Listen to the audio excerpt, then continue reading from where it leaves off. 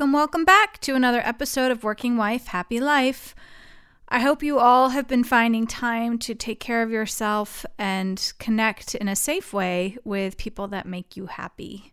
The world is a crazy, crazy place right now, but there was some really encouraging news out of New Zealand this week. I feel like they always have good news there. But there was an article in the New York Times that highlighted a New Zealand law that just came into effect that is aimed at eliminating pay discrimination. It's like this idea of not equal pay, which we talk about a lot here in the States, but pay equity. So if you look at equal pay across an industry, maybe there's not a pay gap across men or women, but if you look at some fields that are traditionally held by men versus women, you'll find that women's pay is typically lower. So for an example, the article highlights nursing home aides and asks if the work is really that different from a male-dominated workforce like corrections officers. So they're both physically exhausting, emotionally demanding, and stressful, but the nursing home aides, predominantly held by women, is paid so much less. Anyway, it's a really interesting view on the topic of equal pay and the notion of equality not necessarily meaning equity. And New Zealand is obviously country goals for a lot of us. Anyway, on the topic of equality, equity, and women's needs in the workplace, I am so excited to share this conversation with today's guest. Romy Newman is the co-founder of Fairy Godboss, the largest career community for women whose mission is to improve the workplace through greater transparency. They provide millions of women with career connections, jobs, community advice, virtual events, and hard-to-find intel about how companies treat women. Romy and I discuss her professional and personal background, her career journey from marketing lipstick to upholding democracy, the understanding of how isolating it can be as women rise to higher positions within their career, and yes, at one point this lady full-on made me cry. It was such a joy getting to know Romy through this conversation. I'm sure you'll feel the same. So here it is, my conversation with Romy Newman of Fairy Godboss. When it goes, I miss the way we were, young and insecure. We've grown and I've known that I'd be alone as your sun is fading. We're live here. Check, check. Okay. Romy Newman, I am so happy to have you on Working Wife, Happy Life. Thank you for joining us. Thank you for having me, Bethany. It is my pleasure. I was just sharing with you that our week ahead between you and I is exactly why I started this podcast, where I was able to have such amazing women engage with the community of breadwinning women at Google.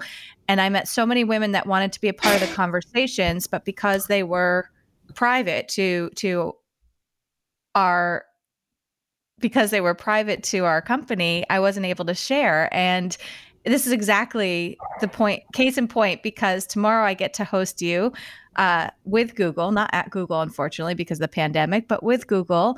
And today I get to host you on Working Wife, Happy Life. And I'm so glad to be able to connect with you, your audience, with your colleagues at Google. Yeah, I'm so great. I'm so grateful. We were just talking that it is November 8th. Is it the 8th today or the 9th? It's the 9th.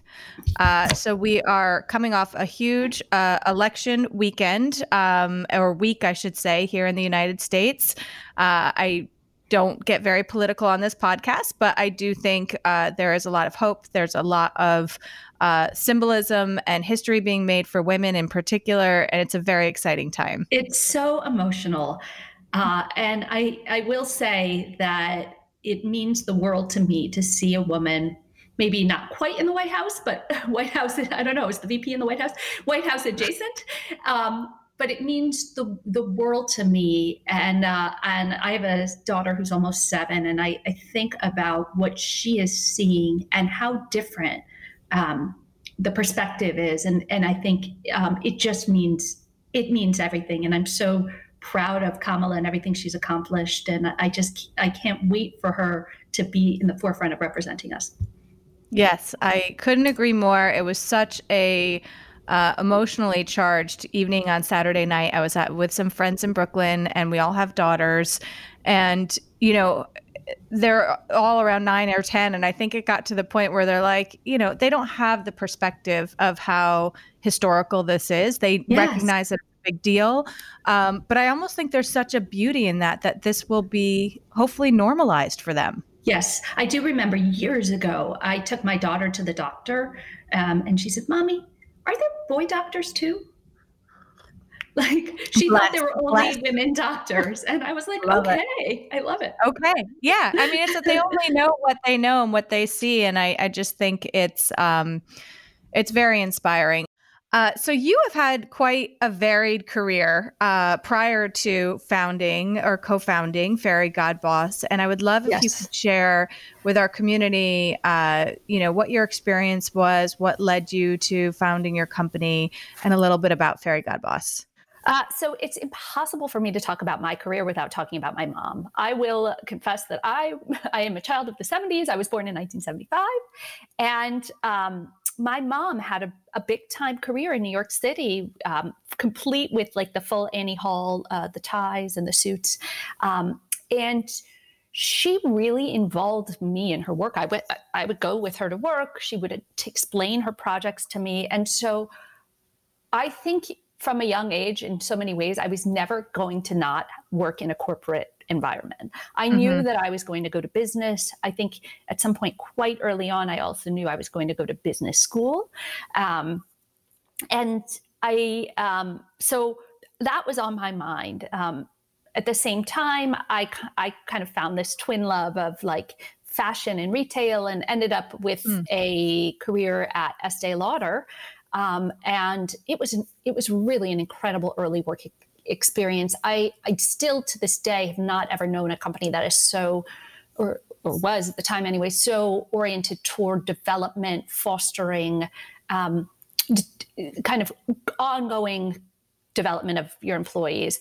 And so I think even though I had gotten a liberal arts background, a liberal arts degree, I got a very early kind of education, both in how to like do work in a corporate setting and also how to behave in a corporate setting. And it was fantastic. So I still decided to see through my kind of end goal of going to business school.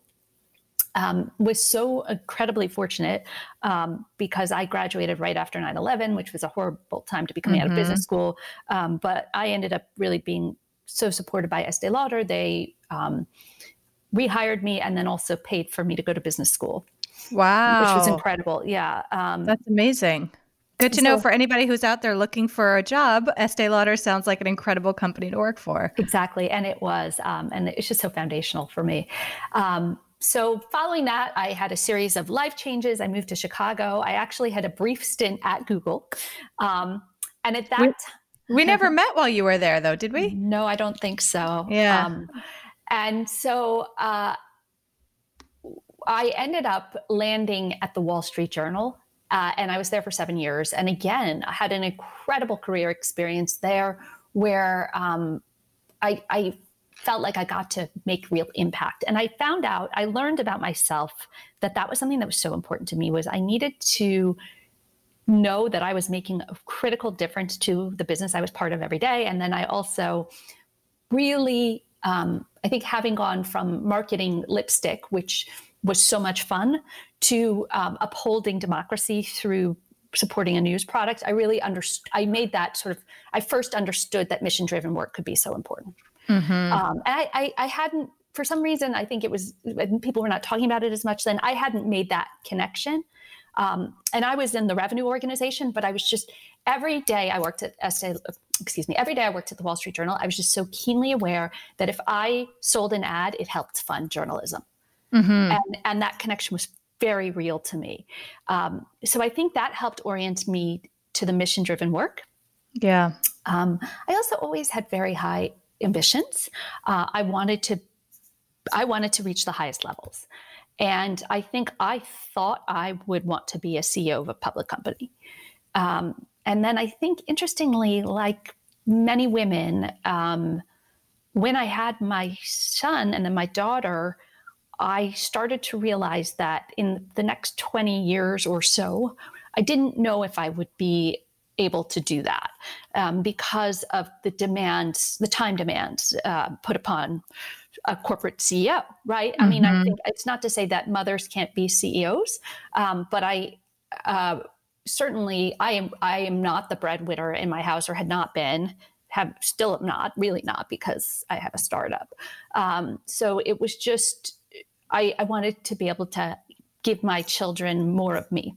And so that was probably a very hard decision, right? Particularly, I've been so impressed over these past couple of minutes just hearing your foundation of ambition, because I think I have always admired people who are so, people who go into their freshman year of college, like knowing they're headed to med school. I've just always found that definitive path so inspiring. It is the opposite of my background. And so I'm sure that was a really challenging decision to you. Of course, my spidey sense says, well, we never doubt if a male CEO could have children and, also be a CEO. But I think it sounds like you had been close enough to that world to realize that it wasn't a fit for you. Yes. And I think also, I don't think we doubt you're right. I don't think we doubt whether men can do it, but I do think it's hard for two people in a marriage to have very, very time consuming careers when you have children.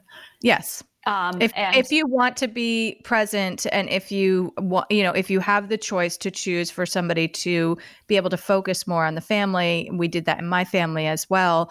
My husband always said it's very hard to have 2A careers, right? And not outsource everything. And I think what we see is that more often it's the higher earner whose career gets prioritized. And that's probably what your breadwinning women's work is about, right? Yes.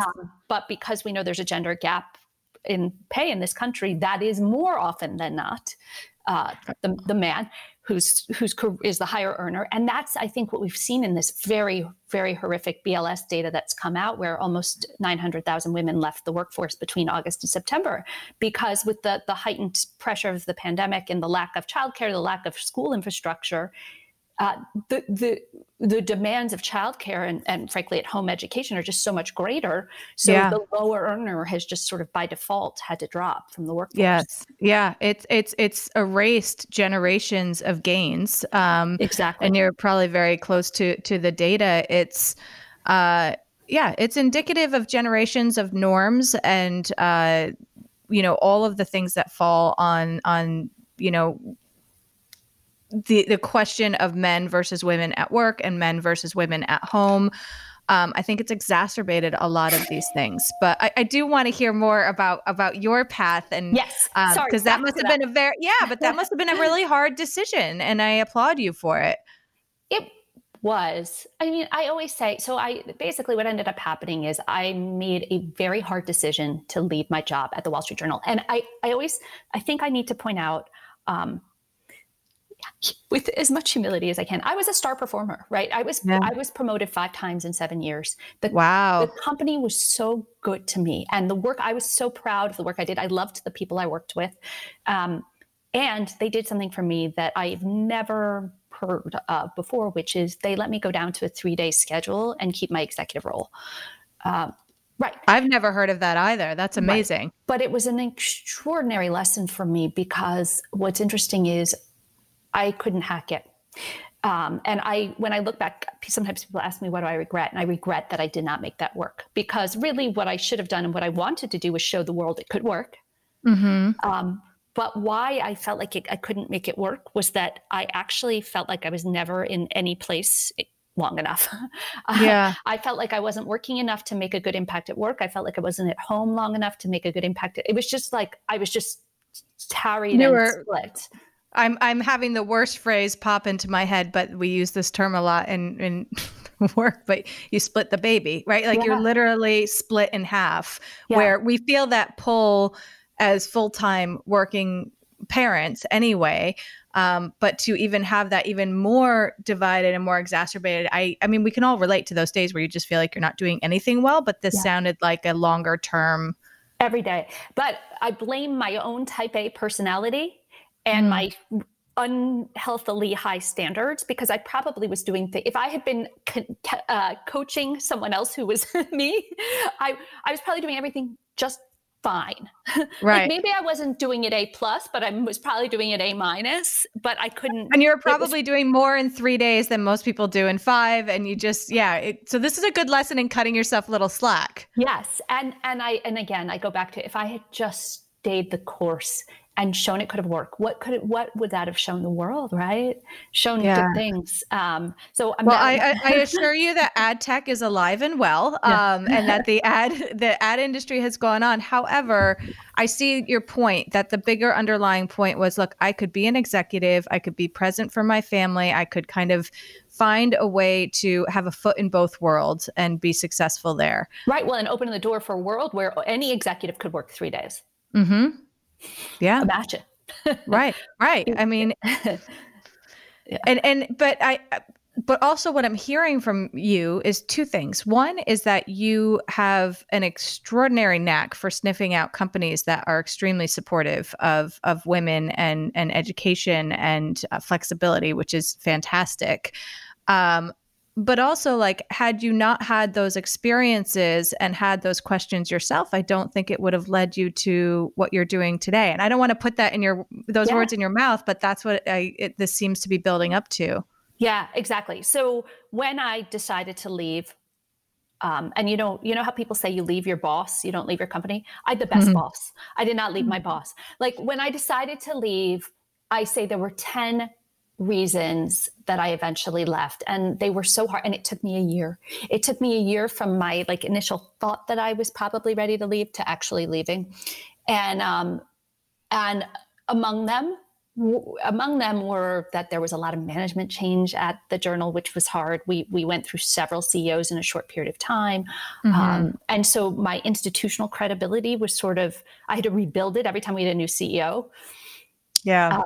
Which was hard. But then also, it was hard to be in an industry that was in decline. And as much as news media is so essential to our democracy and important to me, when you're in charge of revenue, it's hard to go in each day knowing you probably, unless there's something really extraordinary happening, you're not going to win. So even selling digital display media in whenever it was, when I left, 2011, 2012, so it was just really hard to know. I was sailing into headwinds every day. But meanwhile, also, as that was happening, I had a bunch of ad tech vendors that were coming in, and I'm looking at Silicon Alley, and I had been at Google, so I was aware of the startup world, but looking at Silicon Alley, and there's just, it's all up and to the right, and there was so much energy, and there's so much vibrance, there's so much opportunity. And there was also more flexibility because it was not as much of a corporate structure. This idea that you had to be at your desk at 9 a.m., which is gone. And in my time at Google, I became familiar with the idea of OKRs and this idea of performance-based work, where it matters so much less whether you're at your desk, and it matters so much more whether you get your work done. And I've always just for our listeners, OKRs is an acronym for objectives and key results, and it's how Google measures performance on a rolling basis, where you set your goals and how you're going to achieve them. Exactly. And Fairy Godboss too. Good. So, right. So I thought, even with my situation, even with my need to be devoted to my kids, I knew I had enough time to do great work. It just wasn't always aligned with the exact hours that I needed to be available. And so I could see that if I could start my own thing, or if I could even be more involved in this startup space, I'd be able to be back in the place where I was living up to my standards in both places. And so I started consulting with one of our vendors, Chartbeat, who does web analytics. And while I was I was trying to figure out what was next for me, and my co-founder approached me, Georgine. And you said that I had a knack for sniffing out good opportunities, but really, I think I've just been extremely lucky. And I was lucky at Estee Lauder. I was lucky at the Wall Street Journal, but I've never been luckier than my co-founder, who found me through a friend, a mutual colleague. So we had worked together, but we did not know each other well. And we both had a colleague that knew each other well enough to recommend us to each other. And coincidentally, my co-founder had been an executive at Dow Jones, the parent of the Wall Street Journal, and had gotten forced out in one of the management shakeups and was 2 months pregnant when that happened. And I should point out, she's a true product person. So no one knew she was pregnant. There was not discrimination, but she thought, oh, I'm going to have to go on this job search and I'm going to be visibly pregnant on the job search. So I need to do as much research as I can about the companies that I want to work for before I'm in the room. Right. And she went to the internet and realized that, I say that the job search has been TripAdvisored, right? Like Glassdoor and other platforms like that. It created this world where I haven't looked for a job in a long time, but it used to be like you wouldn't know that much, or maybe you went to like the vault, but you weren't able to get that much information about a company before you worked there. Now there's all these employee reviews. And so she was overwhelmed by the volume of all these employee reviews that were out there, yet none of them answered the set of questions she had, which were, how are women treated? Do women have access to promotion? What are benefits like? Is there maternity leave? What kind of benefits can I expect? Are there women in senior leadership positions?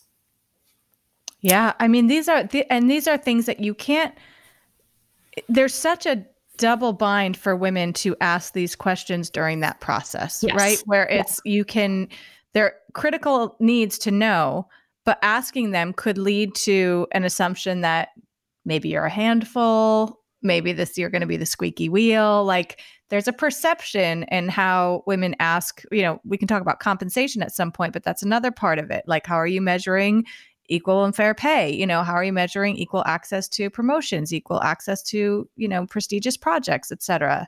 So how are you and measuring access to equal pay and how are you creating accountability to employers too, right? Because the world has changed a lot. So in 2015, so Georgine came to me and we just started to see, like, was there an opportunity for this? And so we did what any good startup does, and we did user interviews. And what I think is really interesting and relevant to your audience is that the number one thing we heard from our potential audience, which was, it was not entry-level women, but sort of mid-level women who in most cases are just rising to the ranks of a manager level and or are starting a family. And what we found was the number one thing we heard was how isolated they felt. And the more senior they got, the more isolated they felt. So we said, how can we create a community that is supportive of where women can support each other? And also, one of the communities that we looked at a lot in terms of the audience growth and search ranking and that kind of thing was Baby Center. We couldn't get over how parents were rushing to give each other advice about having babies and being a parent. But why is there not this place where women are rushing to support each other in the workplace and rushing to give each other advice? Was Baby Center that site? I'm trying to remember when I was pregnant. Was it that site that will tell you, like, now it's the size of a pea, and then you can talk to a bunch of other people that are in the same stage? Yes, exactly. Yeah, I remember it. Yeah. And then also, anytime you're like, wow, my kid has a weird shaped rash, you Google that and you are on Baby Center and you will hear 20 explanations about the rash. But I just, and you look at there's communities like that around gardening and around cooking, we name it. Women had not yet built the destination, the place that we come together around career. So we decided that's what Fairy Godboss would be.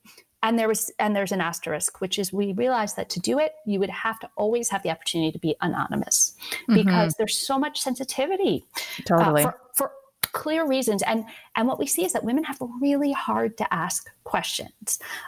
Like one that comes up too often, I see this frequently, is somebody will say, oh, hey, I just got promoted into a new role. And I found out that a man who reports to me, used to be my peer, makes more than me still. After my promotion, he still makes more than me, right? And so that's the kind of question, what do I do about this, right? That's the kind of question that we see our community bring anonymously.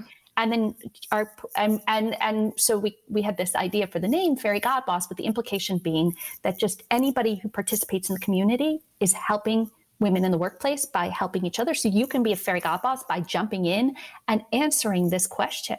Yeah. Because this woman wants advice. Right. And it's exactly right, because you have to, particularly when you're talking about compensation, or any of those areas, it's so sensitive within your own walls, and particularly if you're in a leadership position. Yes. And many times you have to showcase you have to advocate for the party line and the company's, best interests, which and sometimes can conflict with your own personal interests. And how do you have that conversation again in a productive way? I mean, I think studies have shown, and you can correct me if you know differently, but studies have shown that women actually ask for promotions and raises just as often as men. They're just not as likely to get them. Yes, so it's interesting. There are studies that show both. There's a lot of conflicting data on this. Yes. I guess you can make data say anything you want. So it's, that's, I mean, it's really, I think that kind of protection of the anonymity, but still feeling that like comfort of a community there to support you, regardless of who you are, what stage, what range of compensation you're talking about. I think that's really important. And as you pointed out also, at the beginning of our conversation, there are a lot of large corporations that have made big headway into creating support networks for their women within their walls through employee resource groups. There's also a lot of people who don't have access to those types of groups. Right. Exactly. And that comes back down to exactly what you're saying is if you're looking for a job, these are critical areas of value that are important for women to know. So that's the value in your platform, is finding out that information. But also if you're already in a job and you don't have that transparency, or sometimes you just don't have any idea of how good it might be somewhere else, or on the flip side of that the grass is greener somewhere else. And so having the ability to play that out in a safe space without risk is really attractive. Yeah. And the world has changed a lot in a very short time. So we launched in 2015, and I promise you, when we first went and initially fundraised and tried to sell into companies, the almost universal question we would get was, well, why would women need a different career site? Like, why would there be a different one for women? And I will tell you something, no one ever asks us that anymore. It's interesting. Yeah. I've seen such a wholesale mindset shift on that. Yes. And then I think what we've even seen in that amount of time is if you look at almost any, this did not exist in 2015. If you look at almost any corporation's career site, you will see that they have, they will articulate their initiatives that support diversity and inclusion front and center. So there's been a real movement. So I think whereas our kind of reason for being in 2015 was to help shed light on this at all, now it's more to hold the companies accountable. Like, they say this, is it true? Right. Because before they didn't even say this, they didn't say anything. Right. I often think about, when I was just starting at Google, a million moons ago and so young, I don't remember us even talking about topics like this. I don't even remember whether or not we had a women's employee resource group. And think of the irony, because Sheryl Sandberg was there then. Well, so what's funny about that is I was interviewing a colleague, and she and I started around the same time. And I remember when Sheryl advocated to get the expectant mothers parking closer to the building. Yeah, I tell that story all the time. It is one of my faves. That was one of the first moments where I was like, oh, yeah.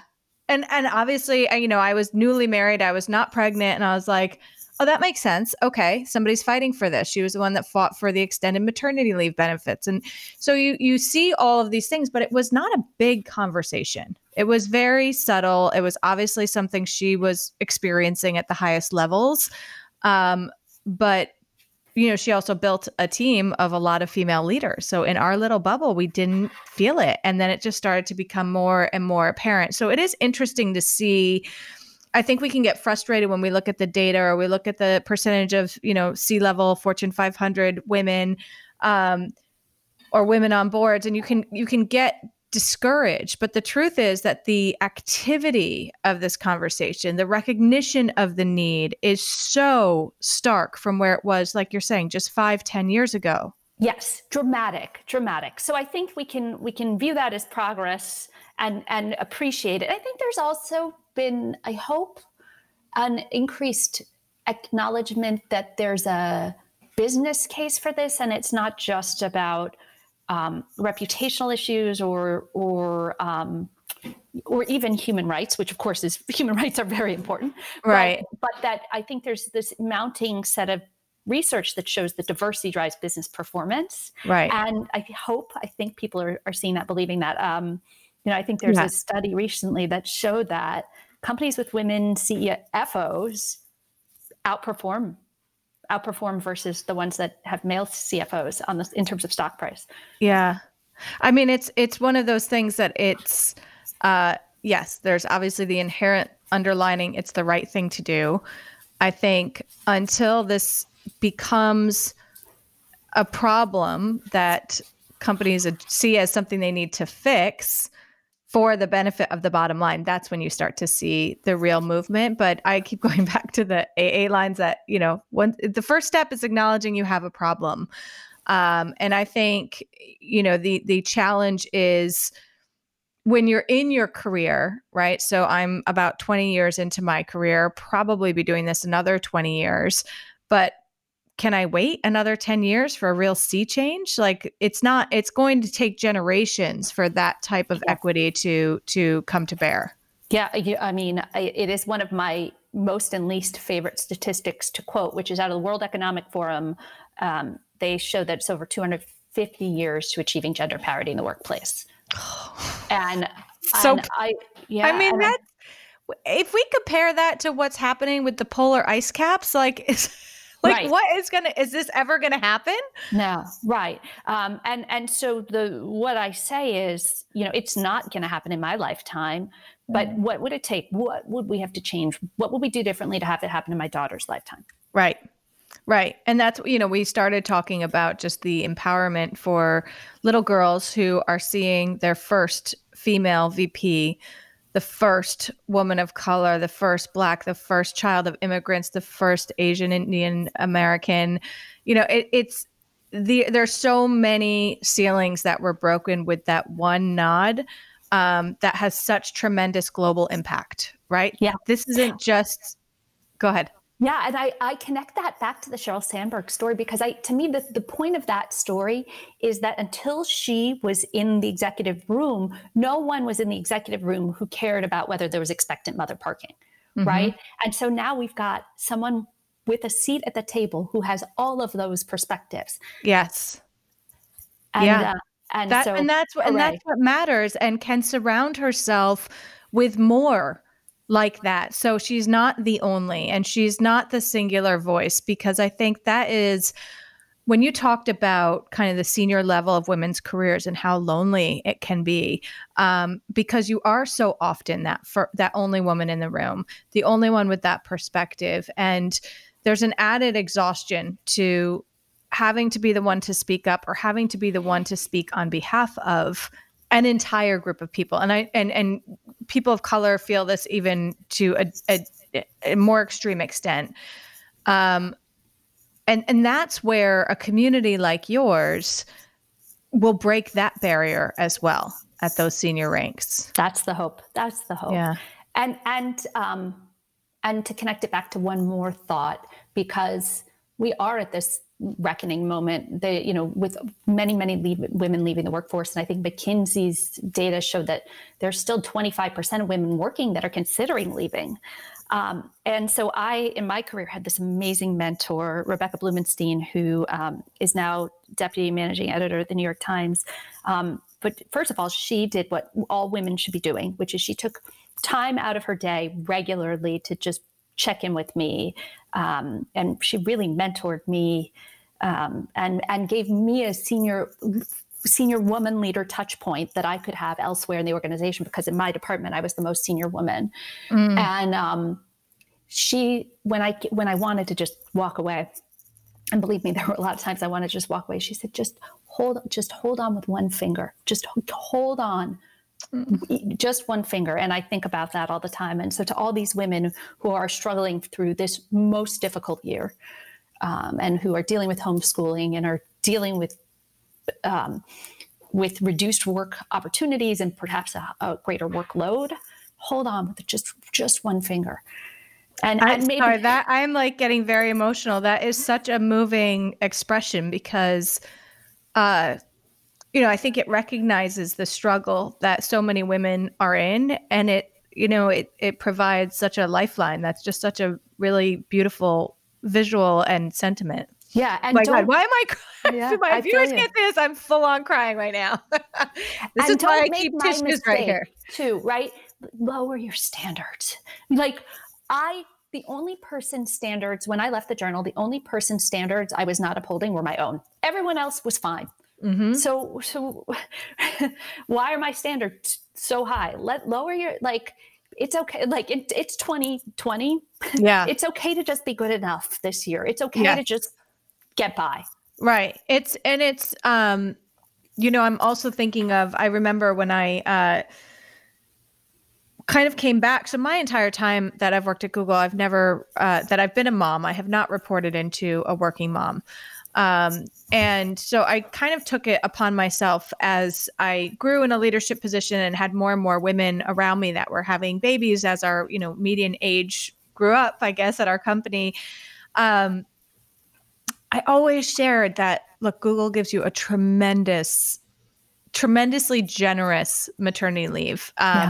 So I always encourage people to have your babies at Google, go wherever you want afterwards, but have them there.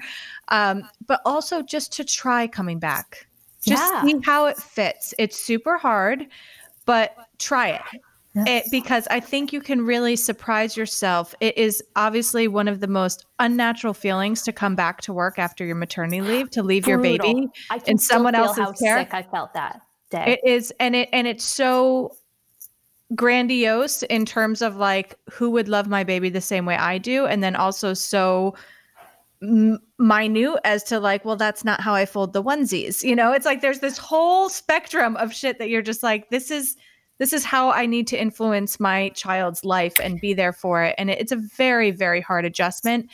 But I think a lot of women actually find more of their identity when they do come back and are able to kind of compartmentalize life more. Yes. And I think, again, where mentorship is so important, I think there should be mentors for women who've had babies, because what it's like to be going back to work. I mean, fortunately, I've had to go back at 3 months with both my kids at Google. I don't think you have to go back until 6 months or a year. 5 or 6 months. Yeah. So you even a little bit longer, but I can tell you that whatever you're experiencing at 6 months is not what you're experiencing at 9 months, is not what you're experiencing.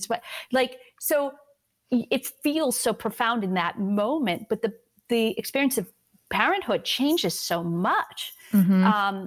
And so I wish someone would have explained to me that it's all just a moment in time, you know, and that it's going to change, and that you one day you're going to be where I am, which is my kids are gone all day, and I'm very lucky. My kids are in school, but I'm how is that possible?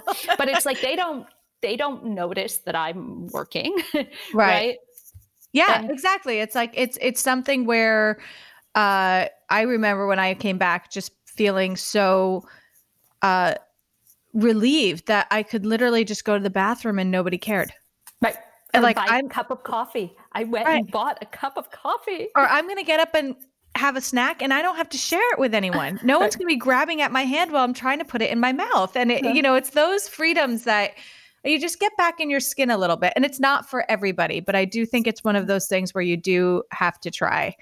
I want to switch gears a little bit, because you mentioned when we had our initial conversation, kind of tips and perspective around women and negotiations and talking about money. And I think we're at such a critical point right now where I do believe there's a lot more breadwinners who have become breadwinners because of the pandemic and the unemployment situation.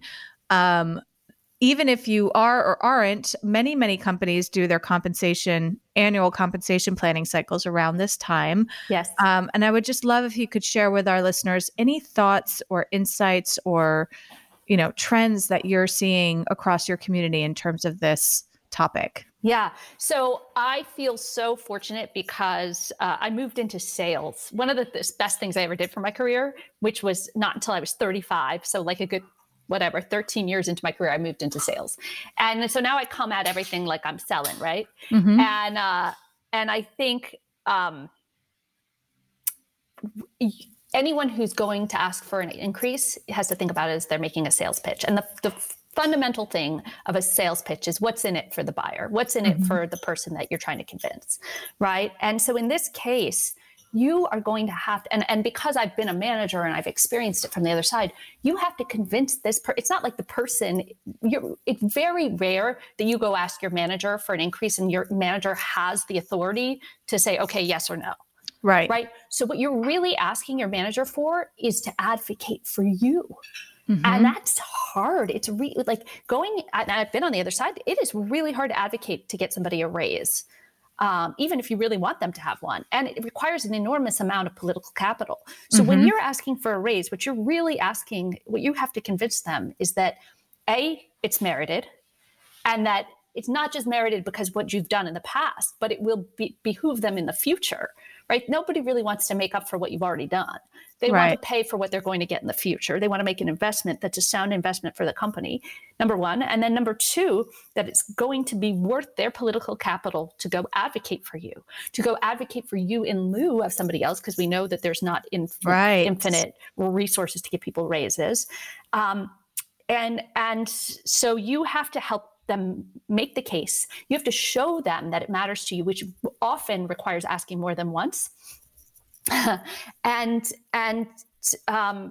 you have to, and the other thing that I find is that it's not a one and done transaction. So I see a lot of women they ask for a raise, they hear no, and they consider it like I see it where they feel it's a value judgment on that.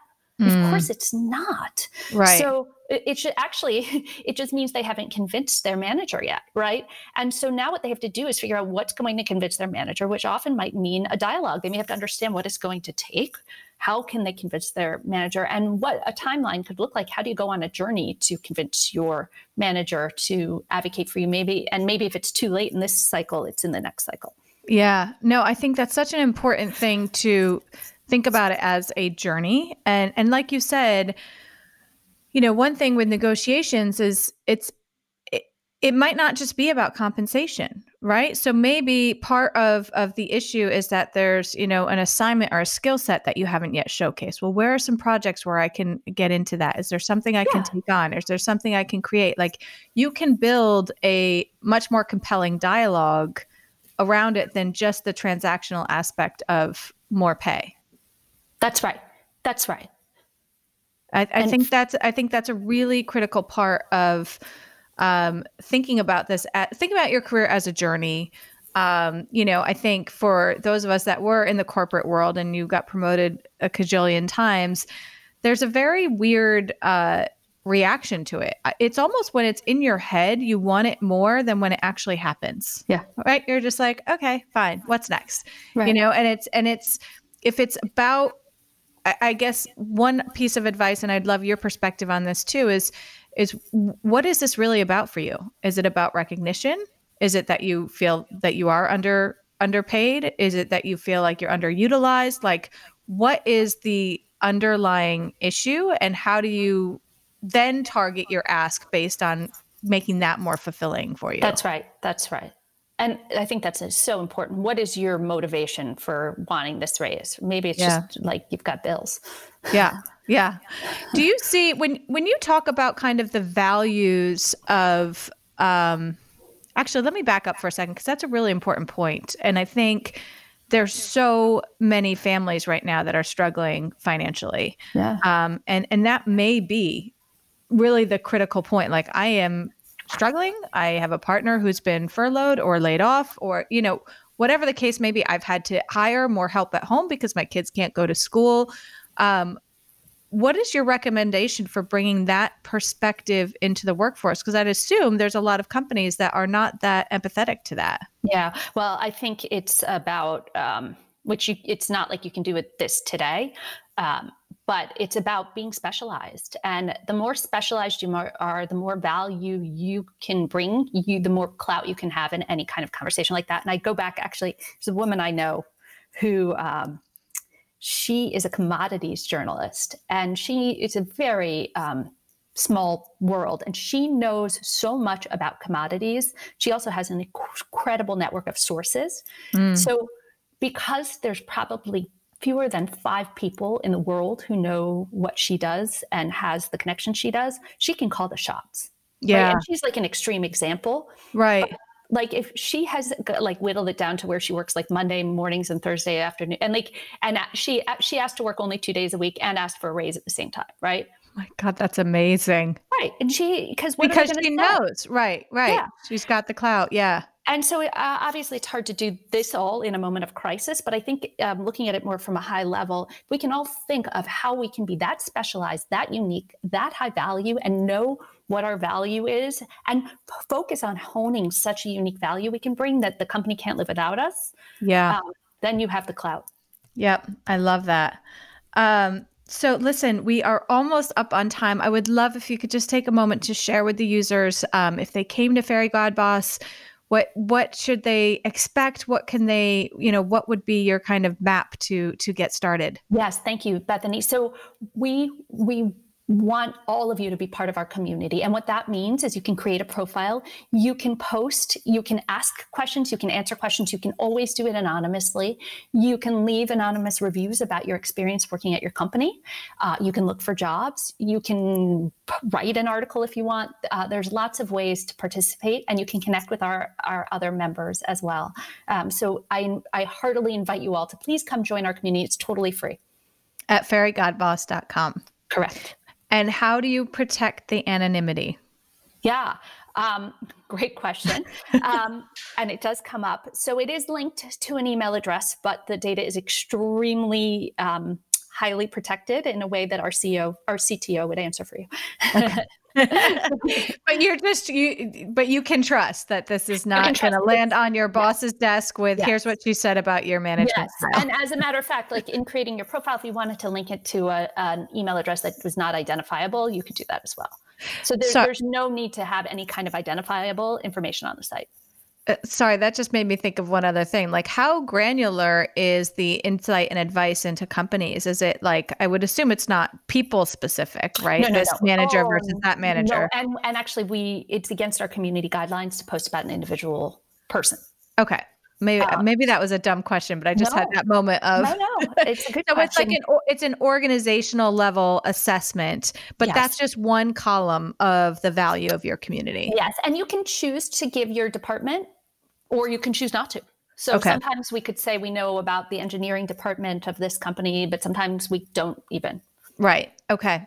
And then on top of that, like you said, there's the community to ask questions, to provide questions, to post articles and thought leadership pieces, to search for opportunities. I mean, it just seems like a real marketplace and support network for women by women. That's the idea, to lift each other up. I love it. And get each other's back, especially during a really hard year like this one. Yeah. Well, I can't think of a more inspiring note to end on, Romy. So thank you so much for joining us. And I look forward to more collaborations with you this week. Me too, Bethany. Thank you. All right. Take care. Don't forget to jump over to Apple Podcasts, Google Play, Stitcher, or wherever you get your podcasts and hit the subscribe button. And please leave a review to give us direct feedback and also to get the podcast in front of more eyes. It's very much appreciated.